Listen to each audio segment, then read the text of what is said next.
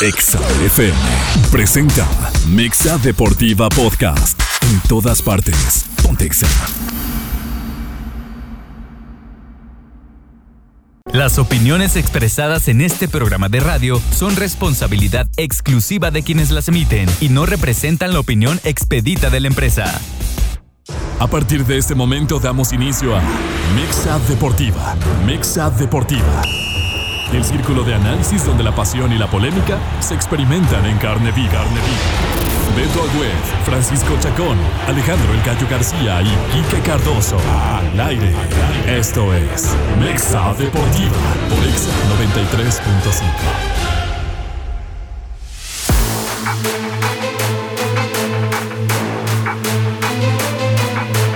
Bienvenidos a Mexa Deportiva. Hoy es lunes 31 de julio. Estamos terminando el mes 7 del año con muchísima información, como cada bendito lunes. Por cierto, el América perdiendo 3-1 directamente con el equipo del Columbus. Un día como hoy de 1916 nacía uno de los íconos más grandes que ha tenido el fútbol mexicano. Hablamos de don Nacho Treyes. Hoy cumpliría años el mítico Nacho Treyes, futbolista, director técnico, comentarista, de todo ha sido y fue don Nacho Treyes. También un día como hoy, cumpleaños de la clavadista mexicana Paola Espinosa, medallista olímpica, cómo no recordarlo. También un día como hoy cumpliría años, yo creo que uno de los grandes porteros que tuvo el fútbol mexicano, de alguna de otra manera, de la generación también de Gallo García. Hablamos de Pablo Larios. Me dicen que tengo problemas con el audio, no sé si me pueden confirmar ahí en cabina. Les mando micrófonos para allá de momento. Buenas noches. Gracias, Beto. ¿Qué tal? Buenas noches aquí en el estudio. Por allá, Beto, a la distancia, ¿no, Gallo? Estábamos viendo justamente, Gallo, antes de presentar, el cuarto gol que le meten al América. Sí, Beto dijo, perdón, buenas noches. Y Beto dijo, va perdiendo 3-1 y en ese momento nos cae el otro. Perdóname, Quique. No, adelante, Gallo, ya continuamos con la presentación. Gracias a Beto. Adelante, Gallo. Buenas noches. Sí, ¿cómo están? Muy buenas noches. Saludos a Beto de la distancia. Nosotros escuchábamos perfectamente bien, Beto. Yo no sé si al aire. Quique, yo no sé, ¿te ha gustado a ti la Leagues Cup? A mí me gusta, a mí en lo personal me gusta. Y me doy cuenta que equipos mexicanos que lo toman en serio, claro que van a pasar, claro que van a pasar. Si algún equipo mexicano está medio agrandado y manda el segundo equipo o juega con reservas, los equipos norteamericanos, equipos de la MLS, no se van a tentar el corazón, Quique, no se tientan el corazón y te juegan al tú por tú y te ganan. Para muestra, un botón. Y mira que América jugó con sus titulares, ahorita va perdiendo 4-1. En caso que así quede, quiero explicarte rápidamente, Quique, porque en el otro partido está jugando Chicago contra Puebla y están empatados. ¿Qué quiere decir? Que Chicago quedaría en primer lugar y es la llave. Hablo yo como americanista, obviamente, nos tocaría jugar contra Chicago en Chicago. Pero bueno, vamos a ver qué acontece con esta liga que, repito, a mí me gusta. ¿Sí? Sí, bueno, en lo que reconectamos de nueva cuenta con Beto, como bien dices, Gallo, precisamente en este juego de América contra el Columbus Crew, Jardinier mandó un cuadro como un poco alternativo, me parece. Sí. No alternativo, pero sí con movimientos que hizo tras la baja de Diego Valdés. Por ahí acomodó a Quiñones como centro delantero, movió a Layún ahí en el medio campo. La verdad es que la central, la que no sé por qué pasan las temporadas, y la América, después de Néstor Araujo, y después llegó Israel Reyes, ya le hicieron a meter por ahí el quinto gol al América. La verdad es que no se refuerza en esa zona donde más adolece el equipo americanista y donde mejor se debería de reforzar un equipo, ¿no? De la parte de abajo, desde abajo hacia el ataque, y no veo que el América por ahí tome cartas en el asunto. Estoy de acuerdo contigo. ¿Sabes qué? Sí, ¿me escuchas, Beto? Perdón, Gallo, Quique, adelante. Muy bien, perfecto. Se escucha un poco de eco aquí a la distancia, vamos a tratar de reducirlo. Ajá. Pero fíjense que me tocó ver un ratito el partido y el América no arrancó nada mal, De hecho, el América arrancó ganando el partido, arrancó atacando. Creo que le metió miedo al equipo del Columbus. Lo que pasa es que el Columbus tuvo pegada, ¿no? Tuvo pegada, ¿sabes qué? Que sí, y juegan bastante bien, Beto, juegan bastante bien, y te digo, ¿no? Cuando un equipo mexicano lo toma con seriedad, repito, pregúntale a Tigres, pregúntale a Toluca, pregúntale a Monterrey, creo que los equipos mexicanos podían avanzar. Beto, si me permite, saludamos con muchísimo gusto y cariño a nuestro amigo y compañero Paco Chacón. ¿Cómo estás, Paco? ¿Cómo estás, mi querido Gallo, Quique, Beto, allá a la distancia? Qué gusto saludarlos, igual toda la gente que nos hace el favor de escucharnos en Mexa Deportiva. Pues sí, digo, bastante interesante este torneo. La verdad que no se esperaban grandes cosas. Me parece que ha entregado partidos bastante interesantes, otros no de tanta calidad, pero en donde han estado los equipos mexicanos como que se ve que le traen ganas, les traen ganas, echan toda la carne al asador, tienen un fútbol muy físico. Es la realidad de las cosas, técnicamente aparte ya no son como antes, e incluso, Gallo, la clase media de Estados Unidos de a poco va teniendo calidad. Antes estaban las superestrellas y no había clase media prácticamente. O sea, había jugadores muy buenos, pero la verdad que los demás pues muy malitos y solamente eran un tema de relleno. Hoy en día la clase media, la verdad que de a poco se va poblando de gente de mayor calidad, cada vez bombazos más grandes. Obviamente el tema de Messi es un tema a nivel mundial, obviamente, la verdad que le va a venir muy bien, no solo a la MLS, sino a toda la confederación. Me parece que el tema de que volteen a ver a CONCACAF y que por el tema de que Messi está jugando en CONCACAF, va a ser de gran relevancia para toda el área. O sea, en una de esas va a ir a Guatemala, va a ir a El Salvador. O sea, si su equipo entra a la famosa Conca Champions, ¿no? Ajá. Entonces pudiera pasar, ¿no? Que estos países pudieran tener una estrella de ese tamaño en sus ligas y en sus países, ¿no? Entonces bastante interesante lo que estamos viendo con un torneo que al principio la verdad que no era tan atractivo. Así, no pensamos que iba a ser tan atractivo, con los equipos estadounidenses metiéndole mucha candela. Así es.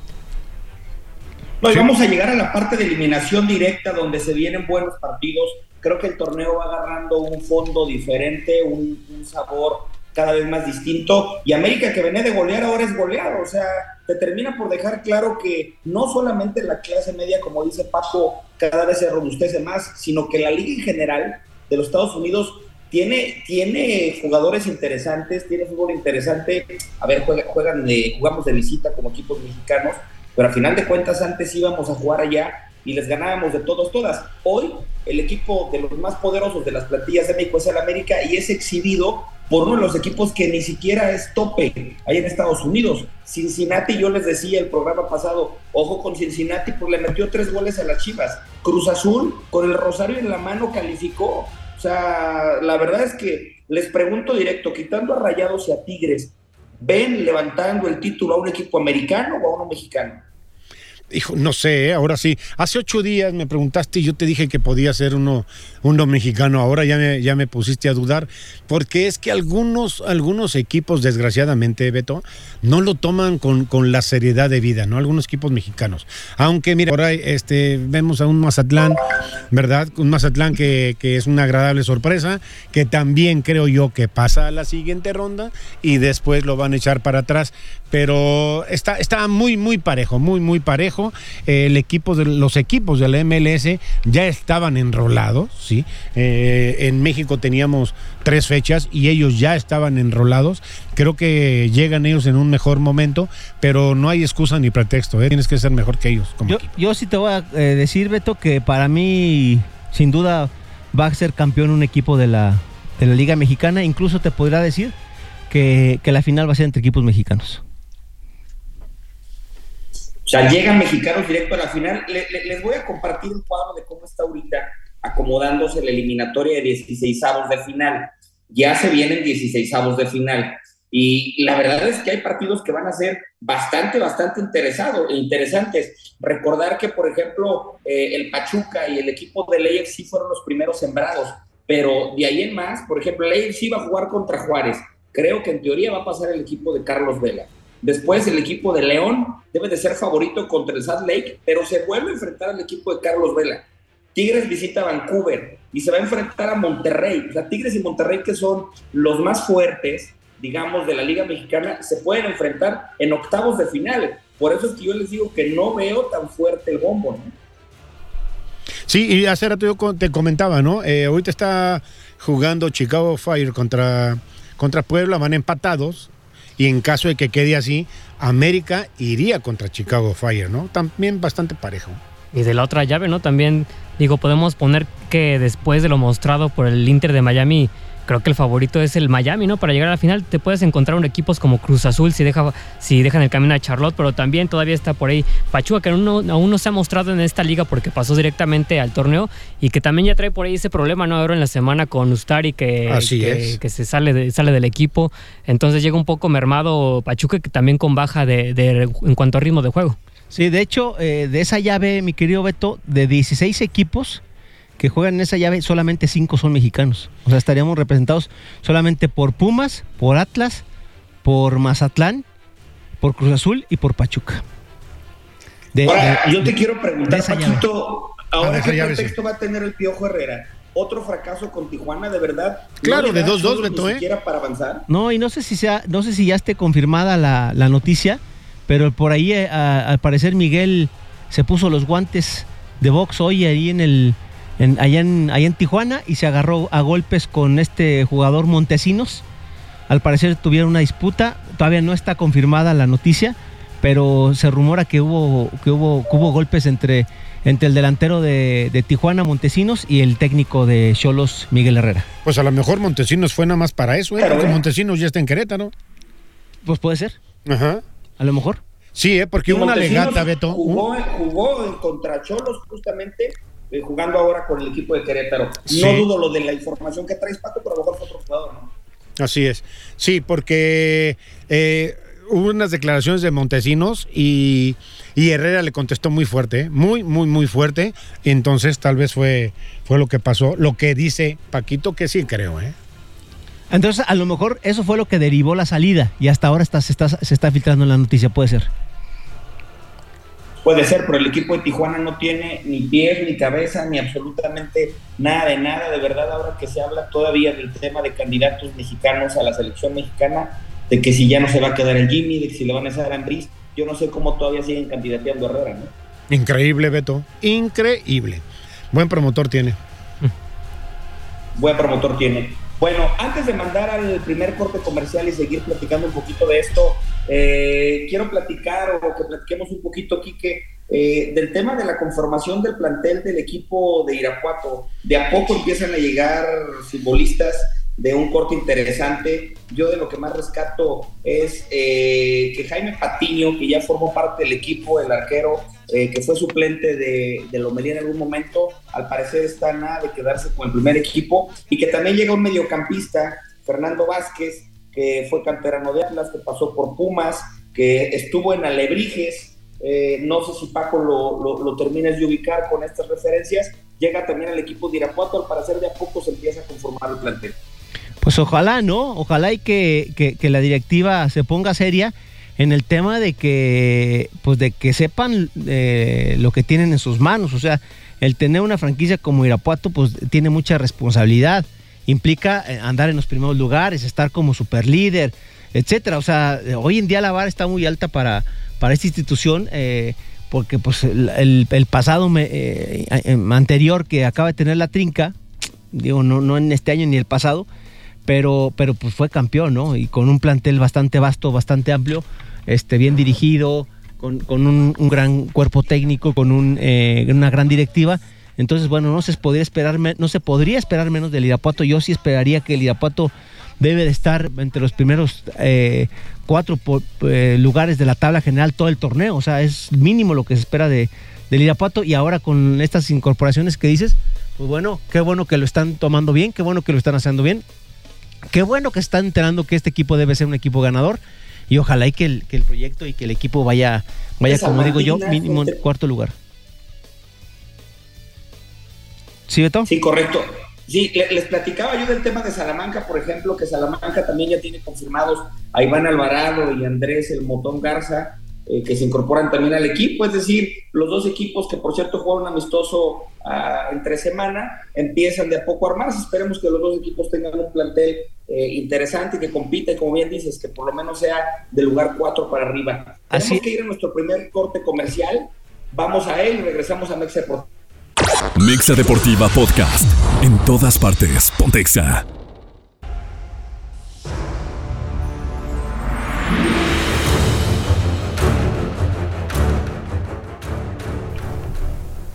Estamos de regreso a Mexa Deportiva. Beto por un momento nos va a dejar un poquito aquí en el estudio, pero continuamos, Beto, Gallo, amigos, con el tema de que sigue todavía este torneo, ¿no? La Leagues Cup. Algunos equipos ya quedaron fuera, los equipos mexicanos. Aquí entra este dilema, ¿no? De que van a tener un poco de tiempo sin jugar o van a disputar encuentros que estaban por ahí pendientes. Equipos como Cruz Azul, que el partido contra Miami dejó mucho que desear. Después, como decía Beto, le costó trabajo en el partido del sábado. Pasaron en tanda de penaltis y lo festejaron efusivamente, ¿no? Sí. Pero están del otro lado y que les ha costado muchísimo trabajo. Incluso Tigres, que decimos que es de los favoritos, me parece que ayer también por ahí apenas ¿Sufrió? Con la mínima diferencia le sufrió bastante. Estos equipos que se estarán enfrentando ya en la siguiente ronda de 16avos de final. Y también creo con el tema de Messi, que le ha traído bastante al MLS, creo yo que también debería llegar alguien, ¿no? Que llegara a como equilibrar el talento del MLS. ¿En otro equipo dices tú? Sí, claro. Ajá. Vamos a tener como que todo del lado del Miami, pero alguien como que esté similar, ¿no? A Messi para que equilibre el talento. Sí, oye, hablando de Cruz Azul que dices, sí, hombre, yo vi que pasaron en penales y festejaron como si hubieran ganado la Copa Libertadores, ¿eh? O sea, salieron corriendo y todo, pero también se entiende, cuando tienes muy poca cosa para festejar, pues cuando la tienes, hijo, pero hecha cohetes, ¿eh? Y ¿sabes qué, Gallo? También me parece que es un momento de desfogue de un tema de inseguridad. O sea, tú veías a los jugadores de Cruz Azul cobrando los tiros de penal, se les veía un miedo impresionante en la cara. O sea, ¿a qué me refiero con esto? O sea, que ellos tienen el estigma de que pues siempre regularmente son perdedores, ¿no? Entonces, al pasar esto, entrar a unos tiros de penal, ganar en tiros de penal, pues como que se liberan de la presión y por eso festejan. Coincido contigo, me parece que excesivamente, porque pues bueno, obviamente la verdad que no, pues no es nada, o sea, es un torneo, y lo hemos mencionado aquí, pues la verdad que muy de medio pelo, muy hecho al vapor, etcétera, etcétera, por bienes económicos nada más, que en donde obviamente pues también si se quedaban fuera, quedaban mucho tiempo sin jugar, o sea, 3 semanas que iban a quedarse sin jugar, obviamente iban a perder ritmo, etcétera, etcétera, y también algo nada favorable para el Tuca, que no le ha ido bien, o sea, yo tengo entendido, y los mencionamos en estos micrófonos, que quién le iba a ayudar al Tuca en el tema Cruz Azul, o sea, ¿por qué? Porque el Tuca ya no es un entrenador, es un entrenador que en realidad trabaje como tal la cancha. Necesita alguien que le eche la mano y él se dedica solamente a detalles finos. Y también sabemos por las experiencias que hemos tenido o que ha tenido el técnico Memo Vázquez, pues que tampoco es un tipo que le guste mucho, como dicen, arremangarse las mangas, ¿no? Para ponerse a trabajar. Es la realidad de las cosas, y en Cruz Azul hoy en día están viendo esto, o sea, y hay un fuerte rumor de que puede ser cortado sin que termine su contrato el Tuca Ferretti, ¿no? Que algo que sería lamentable por toda la seguidilla de equipos que ha tenido Miguel y que no prácticamente no ha tenido procesos cortados, ¿no? Sí, fíjate que dijiste algo que sí, o sea, celebraron y los penales que tenían 5 partidos perdidos, seguidos, y en redes sociales salió que si Cruz Azul no pasaba a la siguiente ronda, le iban a dar las gracias al Tuca, ¿no? Entonces, gracias a los penales, pasa a la siguiente ronda y es un respiro. Yo no sé si la amenaza siga, ¿verdad? Pero de menos, actualmente es un respiro y pues asegura que el siguiente partido lo va a dirigir el Tuca Ferretti. ¿Cómo has visto a tu Cruz Azul, Beto?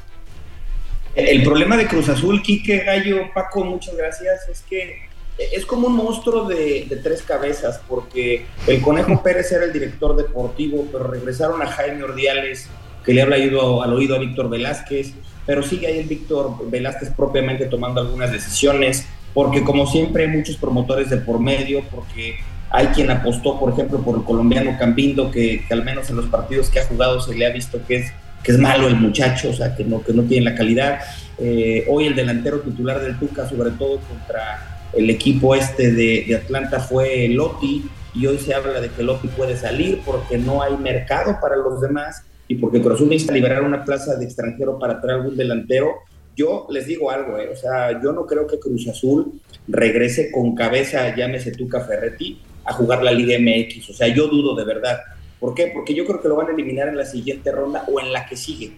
Y para mí, caer en 16 o en 8 de este torneo es un fracaso. Y el fracaso le va a costar la cabeza al Tuca Ferretti. Y los opilotes que gobiernan en Cruz Azul, porque esa es la palabra, ya andan candidateando, les voy a dar un nombre, a Michel, al español, al entrenador que trajo Pumas en algún momento. Ya hay un grupo de promotores que lo está trayendo, y mientras no haya orden, que nunca lo ha habido y que desgraciadamente nunca lo va a haber, pues obviamente Cruz Azul seguirá siendo la misma caricatura que ha sido durante todos los años, quitando el torneo del campeonato, ¿no? Y ahora, Beto, ahora con esto que comentas, pues hay que otra vez pagar y otra vez abrir la chequera, porque obviamente la rescisión del contrato del Tuca no va a costar 3 pesos, ¿sí? Y a la hora de salir el Tuca le va a echar la culpa a la directiva. ¿Y quién va a decir que no es cierto? O sea, tienen un reverendo desbarajuste en las contrataciones, lo mismo de Cruz Azul. O sea, nunca llegan los refuerzos en el momento que tienen que llegar. Es todo un verdadero desprolijo esa parte de Cruz Azul a nivel directivo, a nivel pantalón largo. No cuidan los procesos, no eligen bien a los técnicos, hacen contratos por hacer, y al final de cuentas le sale en una millonada siempre. ¿Qué pasa? Pues termina pagando una cooperativa a la cual, pues bueno, son miles de trabajadores, y al final todo el mundo se echa a la bolita y todo el mundo culpa a otros. Esa es la historia desde que me acuerdo, tengo uso de memoria de Cruz Azul. Pero lo que te iba a decir, mientras los directivos que gobiernan el equipo, pues el dinero no les duele, el dinero es de la cooperativa, de los cooperativistas, de los socios. Entonces pues están jugando, la verdad, un monopoly con billetes de papel que no les terminan de doler, y desgraciadamente se llevan al equipo entre las patas. No le auguro nada bueno al Cruz Azul, no es nuevo, ni es una apuesta de las más difíciles y riesgosas que se van a tomar, pero la realidad es que mientras siga ahí Jaime Ordiales y Velázquez no ponga orden, pues la verdad es que la película está más que vista, ¿no? Pero, ¿sabes que le podría yo poner otro apodo al equipo de la máquina celeste? Son masoquistas. En verdad, Beto, son masoquistas. ¿Cómo es posible que si ya se habían hecho, decía mi abuelo, del maíz podrido, ya se habían deshecho del maíz podrido de Jaime Ordiales, y ahora lo regresan otra vez por la puerta grande? Es increíble, en verdad, increíble que sea la directiva, no sé quién es el responsable, tan masoquistas. Pero hace rato Paco decía de promotores, en verdad hay que ponerle monumento a todos los promotores, que al rato platicaremos de algún otro jugador que se va a Europa, increíble en verdad. ¿Cuál de todos será, mi gallo? De una vez ya platícanos. Del que se va a Europa es un muchacho Rubalcaba, Jorge Rubalcaba. El de Pumas, de Pumas. Sí, el de Pumas. Jorge Rubalcaba se va al Estándar de Lieja, cuando Beto tiene 40 partidos en primera división, tiene 5 goles y 3 asistencias. Tú dime si eso es para ganarte un lugar en cualquier equipo que tú me digas de Europa, en cualquiera. Entonces, pues hay que ponerle un monumento al promotor de él, al promotor de Ordiales, al promotor de Jorge Sánchez. Es increíble, Beto, en verdad. Y otra cosa, perdóname, y te aseguro que en la siguiente convocatoria va a la selección este muchacho. ¿Por qué? Pues porque juega en Europa. Sí, que va el equipo B, Jorge Rubalcaba, no va el primer equipo del Estándar de Lieja, pero bueno, al final ya es ir a jugar a la Liga Belga, que tampoco ha pasado muchas cosas por ahí. Será el tercer mexicano que juegue ahí en Bélgica. Recordar que pasó Carlos Hermosillo en una primera etapa, después Guillermo Ochoa y ahora este muchacho, pero no llega al primer equipo. No por eso no hay que felicitar al promotor. Sí, también Gerardo Arteaga, ¿no? Por allá anda. Sí, pero Gerardo Arteaga está en el Gen. En otro equipo. Sí, Beto decía del Estándar. Sería el tercero en ese equipo. Sí, bueno, a ver si puede ascender, ¿no? En algún momento al primer equipo. Digo, sea por promotor o por méritos propios. Sí, pero creo que el Estándar de Lieja está en lugar número 14, entonces imagínate el BEP cómo estará. Retomando lo que pasa en Estados Unidos ahora con esto de la Leagues Cup, también recordar y no sé si tuvieron la oportunidad de ver este gran espectáculo que se enfrentó el Real Madrid contra el Barcelona, ¿no? O sea, este tipo de bombazos, este tipo de cañonazos, este tipo de partidos amistosos que hacen en Estados Unidos, la verdad que fue todo un show, todo un espectáculo, porque la verdad que ver a los jugadores de ambos equipos, verlos con sus cuadros titulares, inclusive tomándolo muy en serio en el aspecto de la intensidad, no vinieron a echarse una cáscara, ver a un Vinicius, ver a un Dembélé, o sea, ver a jugadores de verdad de talla internacional como los que vimos en este partido internacional, la verdad que cada vez más palomitas para la organización de la MLS y lo que hacen en Estados Unidos. Mis respetos. Que yo recuerde pues un partido como esos del clásico mundial que le llaman, pues nunca hemos tenido en México, ¿no? Entonces, bien por todo lo que están haciendo, porque cada paso que dan consolidan más su liga, e incluso ahora con este paso que dieron abriendo mercado al mercado tan grande que tiene el latino en Estados Unidos, incluyendo los equipos mexicanos, sin duda van a ser mucho más beneficiados ellos que nosotros, ¿no? Ahora que dices, Paco, de estos partidos, y en el siguiente bloque con Carlos platicaremos un poquito más, va a haber un partido que se van a tener a jugar al Betis y al Sevilla a la cancha de Guadalajara. También vienen partidos aquí en México donde traen equipos españoles. Creo que hacer las cosas, bien el Atlético de Madrid también, que jugará en la ciudad de Monterrey, pero yo creo que de estos, el más atractivo que traen a México es el derbi sevillano, donde van a jugar los dos equipos andaluces, el equipo de Andrés Guardado y el equipo o ex equipo de Sergio Canales, de quien no platicamos el programa pasado, pero este zurdo que trajo el Monterrey de verdad es un fichajazo. Hay que verlo en la cancha, hay que terminar de verlo ahí, pero es un muchacho que viene en su mejor momento, de verdad lo digo, 32 años, seleccionado nacional por España, zurdo que hizo bien las cosas, salió muy chavito de Racing de Santander. Yo me acuerdo muy bien de su carrera porque empezó ahí, tenía 16 años, cuando lo ficha el equipo del Real Madrid, lo ficha el Madrid, juega poco, pasa por Valencia, pasa por la Real Sociedad, pero termina de explotar en Betis, lo trae Rayados, y creo yo, de verdad se los digo, que es un fichajazo. Rayados que ya llevaba rato buscando a su Gignac, vamos a llamarlo de una manera. Yo creo que el Sergio Canales lo puede hacer, y también se habla de que Rayados no ha cerrado aún el mercado porque quiere traer a Lucas Moura que jugó en el Paris Saint-Germain, en el Chelsea, en el Tottenham. Nada más eso trae ahí en el currículum este brasileño. Ojalá lleguen a hacer bien las cosas, ¿no? ¿Cómo lo ven ustedes? Fíjate que sí, el fichaje, si se llega a dar para Monterrey, muy bien. Lo de Tigres pues ya es una realidad, yo creo que también le va a ir muy bien, pero bueno, tan abismalmente estamos de hacer las cosas bien en México, a diferencia de Estados Unidos, que es que ellos allá jugaron Real Madrid contra Barcelona y nosotros vamos a tener Sevilla contra Betis. La verdad, mi querido Beto, el Sevilla contra Betis no llena ni el Sergio León Chávez, o sea, esa es la realidad de las cosas, o sea, entiendo perfectamente que allá es una rivalidad bastante fuerte, de los clásicos más importantes que hay en el fútbol español, pero aquí en realidad pues nadie conoce a ninguno de los dos equipos. O sea, es como el Oviedo contra Gijón, una cosa así, o sea, que también son clásicos en Asturias, pero que acá pues la verdad que no pinta, ¿no? Entonces, bien por la iniciativa, bien por estos equipos que vienen a hacer pretemporada, pero en realidad pues no suman en nada, o no tienen jugadores del renombre que traen estos jugadores como los que acabamos de mencionar, que jugaron el día de ayer en Estados Unidos, ¿no? Ahora, Paco, la verdad es que también se tiene que entender esto como lo que es, como un negocio. Uh-huh. Y, o sea, estamos años luz de traer al Real Madrid contra el Barcelona a México por lo que cuesta. O sea, ya llenaste el estadio de los Vaqueros con boletos que costaron, el más baratito andaba sobre los $300, $400 en la gallola de la gallola. Es decir, también tiene que ver con eso. Vámonos al inicio del programa. ¿Por qué la League Cup se juega únicamente en Estados Unidos? Porque se paga en dólares, evidentemente es mucho mayor, ¿no? Sí, aquí muchos de los partidos que vimos, pues no iría nadie, esa es la realidad de las cosas. O sea, si tú, el primer partido de Mazatlán que fue contra Austin, lo pones en Mazatlán, pues van 300 personas. Pues esa es la realidad de las cosas, o sea, ni regalados los boletos van. Obviamente allá el mercado es totalmente distinto y juegan con el tema del sentimiento, ya sabemos, de la nostalgia del mexicano en Estados Unidos.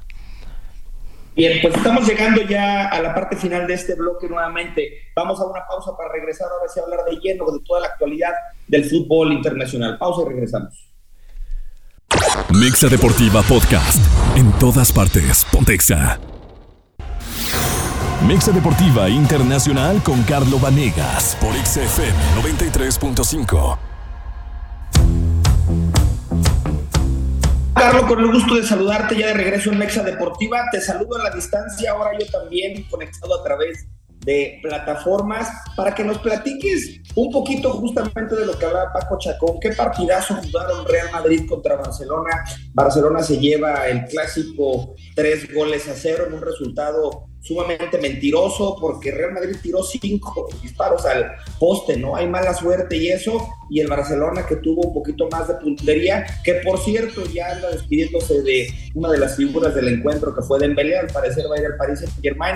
Te saludo con todo gusto para que nos platiques toda esta actualidad.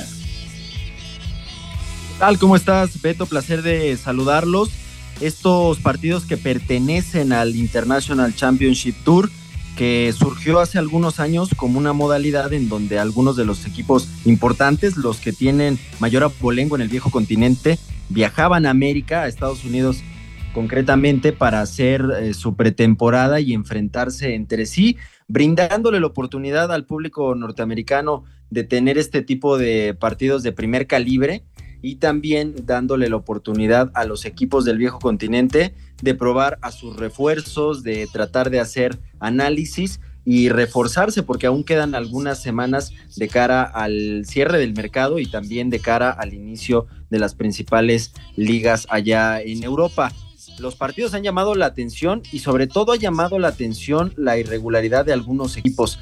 Hace 8 días se enfrentaban, por ejemplo, el Real Madrid frente al Milan, y el partido dejó algunas buenas sensaciones para los rosoneros la primera mitad. Después el Real Madrid encontró su mejor versión cuando arrancaron los titulares, y posteriormente se midieron al Manchester United en un juego bastante cómodo, donde dominaron a placer y donde fueron superiores al equipo de Ten Hag. Eso nos hacía creer que el Real Madrid pues ya venía un poquito más embaladito. Del otro lado, el Barcelona tuvo que suspender su partido frente a la Juventus, con el cual inauguraría su participación en esta competencia en Estados Unidos.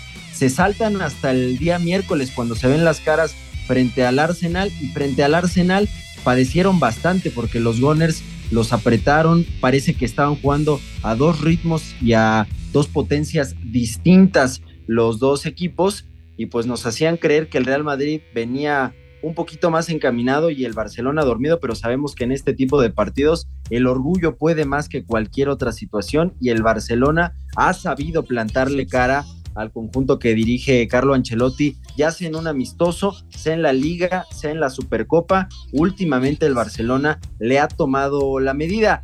Tan causó mella este resultado que después del partido entrevistan a Dani Carvajal, y un poquito en el calor del momento hace la siguiente declaración: no importa cuál haya sido el resultado esta noche, cuando volvamos a toparnos las caras en una competencia oficial, estoy seguro que les vamos a pasar por encima, aunque pues las estadísticas, como les platico, no lo respalden, sobre todo por lo que ha hecho Xavi en los últimos encuentros, siendo mucho más certero a la hora de planear estos partidos en comparación al técnico italiano. Lo que es cierto es que el Barcelona está encontrando piezas clave, no provenientes de pues bombas del mercado, no provenientes de otros equipos, otras estrellas, sino de la cantera. Eso es algo que tenemos que recalcar, porque el Barcelona siempre ha tenido su mayor fortaleza en la cantera, y parece que hoy día nuevamente se puede nutrir a partir de las jóvenes promesas, combinados con las figuras que ya tienen el plantel, para soñar de cara a la próxima temporada. Así es, mi querido Carlos. Digo, hemos tenido mucha actividad allá en el viejo continente. Ahora se habla de un supuestamente repatriamiento del Cachorro Montes, y de algunos otros futbolistas mexicanos. Cuéntanos qué sabes de ese tema. Se ha venido platicando las últimas semanas, mi querido Paco, te saludo también con gusto, acerca de la posibilidad de Cachorro Montes de regresar sobre todo al conjunto de las Águilas del América, que después de la exhibición que acaban de dar frente a Columbus Crew nos da la impresión de que si hay un sector que necesita reforzar con muchísima urgencia, es ese justamente, es la defensiva, y César Montes hizo un buen papel durante la Copa Oro, y además fue de los más regulares en el último semestre con el conjunto de los Pericos del Español de Barcelona. Ahora están tratando de jugar con este discurso de que es más importante estar en Europa, pero en una liga de segundo plano, como es la segunda división de España, o regresar a tu país de origen, regresar a México para competir con uno de los más grandes como lo es el Club América. A partir de eso quieren ganar adeptos y tratan de convencer a un César Montes que a día de hoy se ha pues afirmado que no tiene la intención de regresar a México y tampoco a ninguna otra liga que pertenezca a nuestro continente. Por ahí está el tema con un César Montes que también ya ha sido sondeado por la MLS. Quieren integrarlo a este nuevo cúmulo de estrellas que hay para esta nueva temporada, para continuar con la temporada, pero pues por el momento César Montes continúa con la convicción de seguir en Europa y creo que sería la decisión más sabia. Tardó muchísimo en salir de Rayados de Monterrey, por ahí desde 2016, 2017 se venía especulando en dónde estaría su futuro. En algún momento fue ligado al Spartak de Moscú y después se terminó cayendo toda esa negociación, entonces le costó muchísimo trabajo dar ese salto. Creo que sería un error por su edad y por todo lo que ha venido cosechando en los últimos meses para César Montes regresar. El que está en una situación distinta es Irving el Chucky Lozano. Hace algunos años recordarán que hizo una declaración que generó muchísima polémica allá en Italia cuando dijo: yo me siento listo para dar el siguiente paso, me gustaría llegar a un equipo más grande, obviamente haciendo alusión a vestir en algún momento la camiseta del Barcelona, del Manchester United, del Real Madrid, del Bayern Múnich,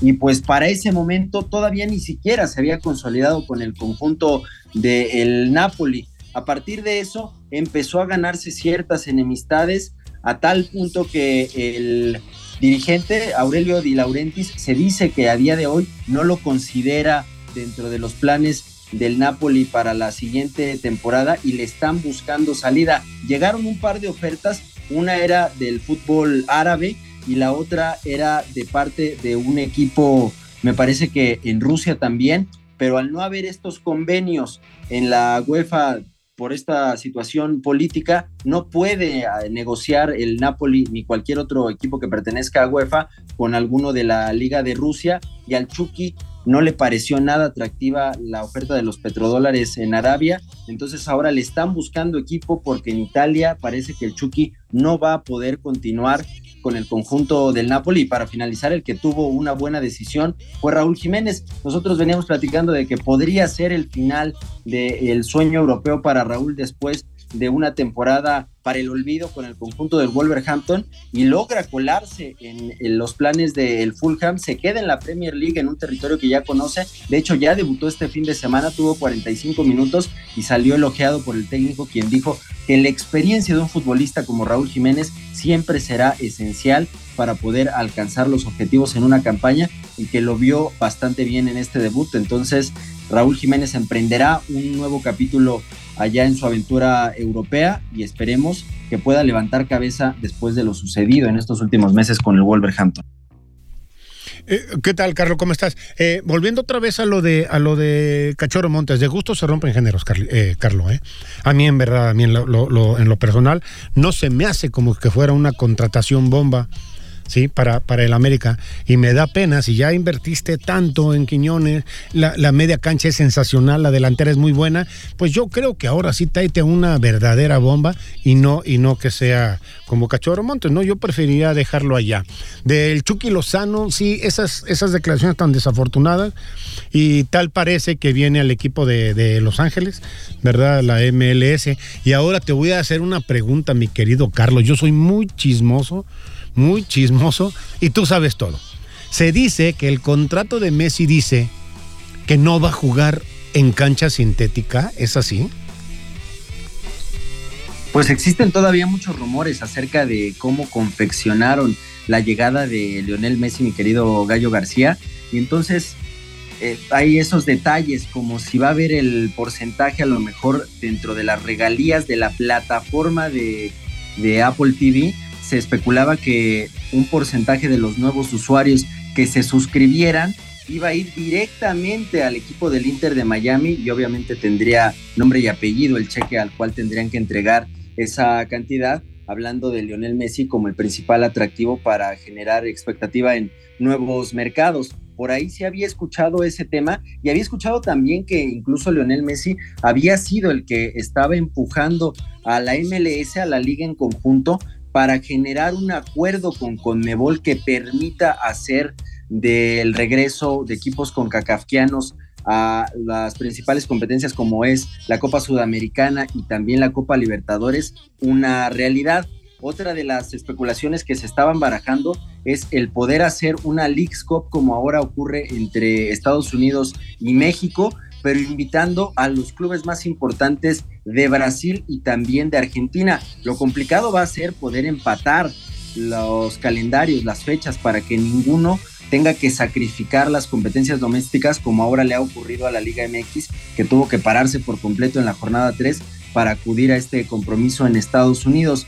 Pero son de estas cositas que yo creo que van a seguir surgiendo con los próximos meses, en las próximas semanas, de acuerdo a qué tanto te empuja Messi a cambiar ciertas cosas en Estados Unidos, y creo que mal tampoco haría el futbolista, el astro argentino, porque si ayer tuvieron la oportunidad de ver el partido de Rayados de Monterrey frente a Seattle Sounders, la cancha estaba en unas condiciones pésimas, el balón les botaba y ni siquiera podían calcularlo los jugadores. Le costó un poquito de trabajo eso al equipo del Tan Ortiz, que en los primeros 15 minutos no lograba sentarse, pero una vez que tomaron ya el ritmo, pues fueron con el acelerador a fondo y pudieron superar con cierta facilidad a su rival norteamericano. Pero por ahí no me parecería descabellada la idea de que Lionel Messi empujara por este tipo de situaciones. Yo no quisiera dejar pasar la oportunidad para hablar sobre el tema que mencionaste hace un momento de Raúl Jiménez. O sea, a mí me parece muy importante y muy valuable lo que hace Raúl Jiménez de quedarse allá en Inglaterra, ¿no? O sea, teniendo muchísimo espacio para poder jugar en la MLS, en la Liga Mexicana, etcétera, etcétera. Dice, no, yo todavía tengo condiciones, quiero, ¿por qué? Voy por un tema de revancha. Él sabe perfectamente que a raíz de su lesión pues no ha vuelto a ser el mismo Raúl Jiménez, pero no va a jugar en cualquier equipo de Inglaterra, pero va a jugar un equipo bastante competitivo, a Raúl, y me parece que hace muy bien. Ya decía ahorita el Gallo García el tema del Cachorro Montes. En algún momento Guardado se fue a la segunda división, se quedó ahí, ascendió otra vez con el equipo. Bueno, pues ¿por qué no pensar eso que haga el Cachorro Montes? Pero lo de Raúl Jiménez, la verdad que sí, para destacar y para ponerle palomita a un futbolista que pues prácticamente ya ha ganado todo, ¿no? Seguramente podría haber buscado cabida en algún otro fútbol, pero él decide seguir en la máxima competencia en Inglaterra, y me parece que lo hace pero bastante bien. ¿Por qué? Porque incluso todavía por la edad, si Raúl Jiménez vuelve por sus fueros y se vuelve a poner un nivel bastante competitivo, todavía tiene cabida, cómo no, en la selección nacional. Oye, Paco, y además, con tantas tentaciones que existen en la actualidad, con toda la cantidad de dinero que están moviendo los árabes últimamente, están armando equipazos. El Al Nassr, el Al Hilal se están reforzando con puras superestrellas. Por ahí pudo haber intentado sondear el mercado y sin duda habría tenido un cupo Raúl Jiménez, y prefirió quedarse en el fútbol de más alta competencia, y además, como bien señalas, en un equipo como el Fulham, que ya tiene un pasado ligado a un jugador mexicano, cuando en su momento militó Carlos Salcido por allá, y ahora esperemos que también a Raúl Jiménez le vaya muy bien, sobre todo porque conoce el terreno, conoce lo que es la liga, conoce la presión a la que están sometidos los futbolistas en Premier, y además el nivel competitivo. Entonces creo que ese es un acierto, y habla del excelente profesional que es Raúl Jiménez. Hace varios meses antes del Mundial se le criticaba por no saber reconocer que quizás no pasaba por el mejor momento y pudo haberle cedido su lugar a alguien como Cristian Jiménez, el Chaquito, que ya está haciendo las cosas nuevamente con buen pie allá en Holanda, pero ahora nos demuestra que él tiene la mente en seguir triunfando en Europa y sobre todo en buscar la revancha, como ya lo señalabas. Eso para mí también es digno de aplaudir.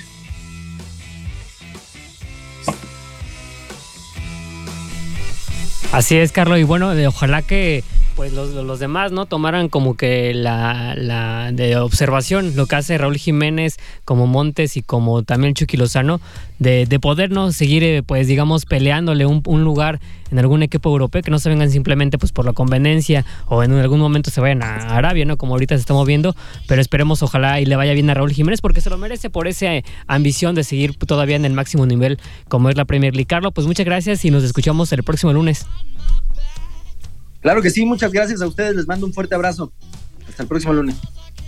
Nosotros vamos a un corte y regresamos a Mexa Deportiva. Mexa Deportiva Podcast. En todas partes, Pontexa. Ya estamos de regreso en Mexa Deportiva, donde por cierto las Chivas están quedando eliminadas de la Leagues Cup, van perdiendo 1-0 con el equipo del Sporting de Kansas City, gol al 27 por parte de Johnny Russell. Y bueno, lo que hablábamos al inicio del programa, ¿no? Las sorpresas que están dando los equipos americanos y al superlíder, al invicto, al equipo que mejor había realizado la Liga Mexicana, hoy lo están echando para afuera. Digo, todavía queda mucho partido, quedan 5 minutos más lo que compensa el árbitro, pero les digo algo, no se ve ni cómo le han apedreado el arco un poquito al equipo de Guadalajara. Le va a costar trabajo al equipo de Chivas salir de esta, pero bueno, nosotros tenemos que ir con toda la información de No Todo es Fútbol, porque el día de ayer Checo Pérez regresó de alguna manera a repetir podio. Paco, Gallo, Quique, segundo lugar. Qué bueno ya quedar segundo sabiendo quién ganó, y en el lugar que siempre sale Max Verstappen, más de 20 segundos, pues creo que ya es para festejar, ¿no? Sí, así es, mi querido Beto, una gran carrera Checo. Desafortunadamente, digo, las cosas no empezaron bien en la carrera sprint, a pesar de que hizo una buena calificación quedando en segundo lugar, porque su compañero de equipo fue penalizado con 5 segundos, pero ya sabes que el sábado tenemos en algunas carreras, no en todas, la famosa carrera sprint. Checo Pérez no logra poder colocarse en las primeras posiciones debido a un choque en su monoplaza. Le pegan en un costado y prácticamente le hacen un hoyo literal. Por eso no pudo colocarse en buena posición, pero para el domingo, para la carrera fuerte en el Gran Premio de Bélgica, Checo salía a segundo lugar, en una muy buena posición en la parrilla de salida, obviamente solamente por delante de Charles Leclerc en primera posición, y Checo pues solamente le costó 3 vueltas alcanzar y darle paso a Charles Leclerc, poniéndose en segundo lugar, en primer lugar. Y bueno, a la postre, pues pareciera, comentábamos aquí fuera de micrófonos, mi querido Beto, que Verstappen pues trae otro coche, ¿no? O sea, esa es la realidad de las cosas, porque ves la verdad que la manera como rebasa Checo Pérez, lo alcanzó por ahí de la vuelta 8, 17, mi querido Beto. Lo alcanza en la vuelta 17 y lo rebasa como si Checo trajera una carreta. O sea, no pone absolutamente nada de resistencia, independientemente que exista o no llamada por parte del equipo. Pues Checo no hay forma de que le alcance ni siquiera estar cerca del ritmo de Verstappen. Verstappen inmediatamente que después de que lo rebasen, pues se pone muy adelante, fuera de la zona de DRS para Checo Pérez, y Checo pues no pone prácticamente nada de resistencia. Se ve que Red Bull pues no tiene competencia, porque tampoco Checo también gana a cierta facilidad.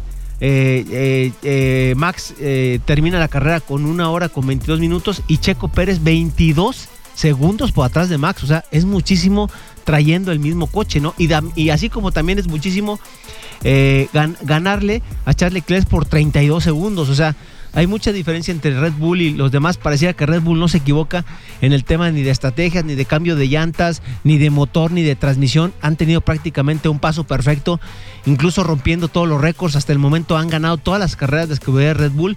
10 primeros lugares para Max Verstappen, 2 para Checo Pérez, son los que más se han subido al podio. En todas las carreras se ha subido Verstappen al podio, Checo en muchas de ellas. Entonces, pues bueno, la verdad que ya está muy robada. Hoy en día Max Verstappen está en primer lugar con 314 puntos, con 10 triunfos y 12 podios de 12 carreras, ¿sí? Checo Pérez con 2 triunfos y 7 podios de 12 carreras, obviamente también con 189 puntos. O sea, la diferencia es de 314 a 189. Y también Checo tiene una diferencia no tan amplia sobre el tercer lugar, que es Fernando Alonso. Pero donde se amplía todavía muchísimo más en el tema de constructores. O sea, ¿por qué? Porque Red Bull, te lo juro, Beto, que va a ganar prácticamente a media temporada el campeonato de constructores. O sea, porque hoy en día Red Bull tiene 503 puntos, ¿sí? Con 12 triunfos y 19 podios. Y Mercedes tiene 247. O sea, ya hoy en día la diferencia es lo doble lo que tiene Red Bull sobre Mercedes, que es su más cercano perseguidor, con 247 puntos, 0 triunfos y 5 podios. O sea, así la diferencia tan abismal que existe entre Red Bull y las demás escuderías. Y recordar, Paco, que se va a la Fórmula 1 de vacaciones, que van a tener todos los equipos de alguna manera prácticamente 3 semanas para revisar estrategias, para revisar motores, para trabajar de una manera distinta. La siguiente carrera es hasta el 27 de agosto, prácticamente la última semana del próximo mes. donde se tendrán que ajustar muchas cosas, pero la verdad es que, como bien dices, ya Red Bull la tiene pues de alguna u de otra manera robada. La carrera de este fin de semana, recordar que tuvo carrera sprint, y yo de ahí que también estuvo muy buena la carrerita sprint porque fue pasada al inicio por lluvia, cambiaron los pilotos llantas prácticamente desde la primera vuelta, y lo que dices de Max Verstappen, o sea, en algún momento de la carrerita sprint va Max Verstappen segundo, hay una bandera amarilla porque Fernando Alonso se sale de la pista, se pegan los pilotos, y a la hora de que arranca nuevamente Red Bull, pues es impresionante la manera que despega Max y que se lleva a todos. Checo no iba mal, pero bueno, desgraciadamente no termina la carrera sprint porque lo toca Lewis Hamilton, y bueno, al final de cuentas, al día siguiente se termina por sacar la espina el piloto tapatío, pero sí, yo creo que Red Bull está robando en demasía, y pues vamos a ver cómo termina la temporada, que bueno, creo que está más que claro, ¿no? Red Bull se la va a llevar, y vamos a ver qué hacen los demás equipos. Pues sí, hombre, desafortunadamente Quique no tiene ese sabor que tuvo hace 2 años, ¿no? Sí. Donde iban palma a palma, exactamente. Y reñida, todavía falta en el último Gran Premio se decidían, en la última vuelta, los títulos, todo se decidía, y bueno, ahora creo que hasta cierto punto es un poco pues ya aburrido, ¿no? Ya en las últimas vueltas, el de que Max saque tanta ventaja, y de que me parece que no creo que sea casualidad que en las últimas carreras Verstappen gane o le saque 20, 22 segundos de ventaja al segundo lugar, y no es que sea su mismo coequipero, sino que han sido de otros, y que con Red Bull quizás esperábamos una ventaja más corta, ¿no? 10 segundos, a lo mejor 15, pero la misma cantidad de puntos frente a su mismo motor, podemos decirlo así, sí me parece bastante raro. Platicábamos, Beto, que incluso todavía Max el día de ayer, sobrado totalmente, dice por medio del micrófono que por qué no entra a pits para que los mecánicos practiquen el cambio de llantas. O sea, digo, no puedes hacer eso, no puedes decir eso, ¿no? O sea, pareciera que como que está jugando, ¿no? Sabe el vehículo que tiene, se sabe completamente sobrado, y bueno, pues evidentemente está mal en actitud, digo. Claro, es arriesgar. Totalmente lo que quieras, pero segundo trofeo que rompe de manera consecutiva, ya tiene tantos que pues ya cuidarlos les vale un pepino, ¿no?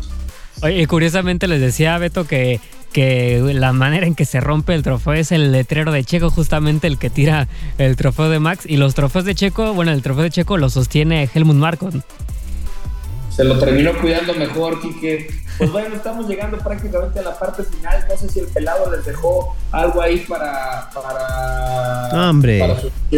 No, hombre, lo que tú quieras, Beto. El pelado anda allá en Aruba o en Bahamas o en una isla. Anda en otra cosa, Sí, anda en otra cosa. El pelado ahorita el pelado es un mito. Entonces vamos a despedirnos de alguna manera sin música. Muchas gracias a la distancia, mi estimado Gallo. Muchas gracias a ustedes, sí, espero dentro de 8 días verte aquí, mi querido Beto, se te extraña, créemelo. Las Chivas van perdiendo, sí, van perdiendo 1-0. El miércoles, falta el segundo tiempo todavía, ¿verdad? El miércoles una vez más juega Messi. Si fuera en México, ya le habríamos puesto este partido que van a jugar como un clásico. ¿Por qué? Porque juegan contra Orlando, ¿sí? El Inter de Miami el miércoles juega contra Orlando, ojalá juega Messi. Háganme un favor, Paco, ¿no? Cuídense. Oye, Gallito, nada más yo por último te quería hacer una pregunta. Algo sobre el tema del Mundial Femenil.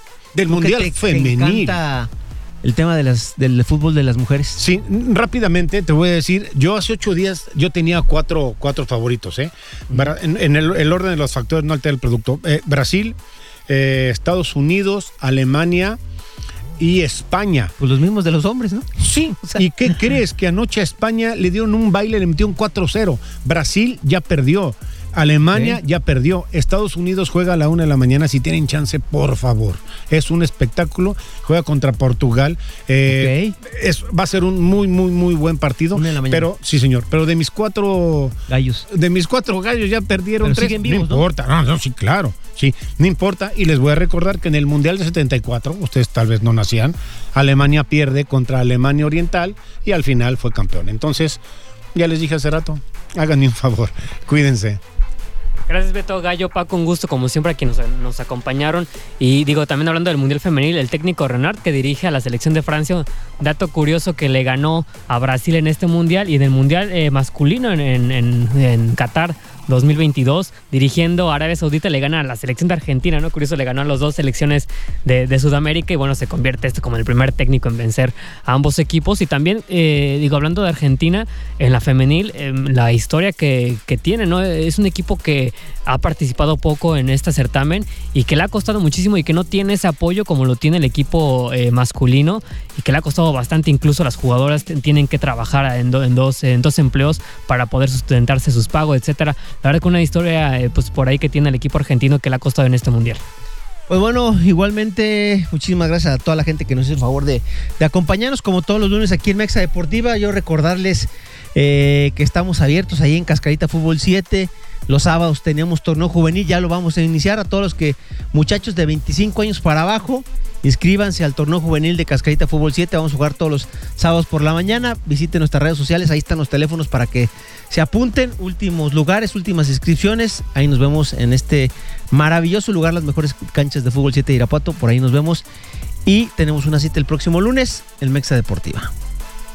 Maravilloso lugar ese de Cascarita Fútbol 7, y déjame aprovechar campeón, claro, comercialazo, para felicitar al equipo de Nissan Vegusa que se llevó el torneo de las agencias, aplastando 5-3 al equipo de Chevrolet. Insoportables los de Nissan, andan ahorita que no se aguantan, ya se sienten campeones del mundo, salieron campeones, Paco. Entonces felicitarte por esa iniciativa, un gran torneo, un gran evento con fiesta, con batucada, 100% familiar. Impresionante lo que se vivió la semana pasada ahí en Cascarita. Y aprovecho yo para despedirme, la verdad, un poquito a la distancia, apenado por no estar ahí. Nos escuchamos ahí directamente en vivo el próximo lunes. Yo soy Beto Agüe. Pase una excelente noche. Esto fue Mexa Deportiva. Mexa Deportiva. Beto Agüed, Francisco Chacón, Alejandro El Gallo García y Quique Cardoso dejan los micrófonos para esperarte el próximo lunes con el análisis deportivo más completo del cuadrante. Escuchaste Mexa Deportiva. Mexa Deportiva por Exa 93.5. Las opiniones que fueron expresadas en este programa de radio son responsabilidad exclusiva de quienes las emiten y no representan la opinión expedita de la empresa. Exa FM presentó Mexa Deportiva Podcast. En todas partes. Ponte Exa.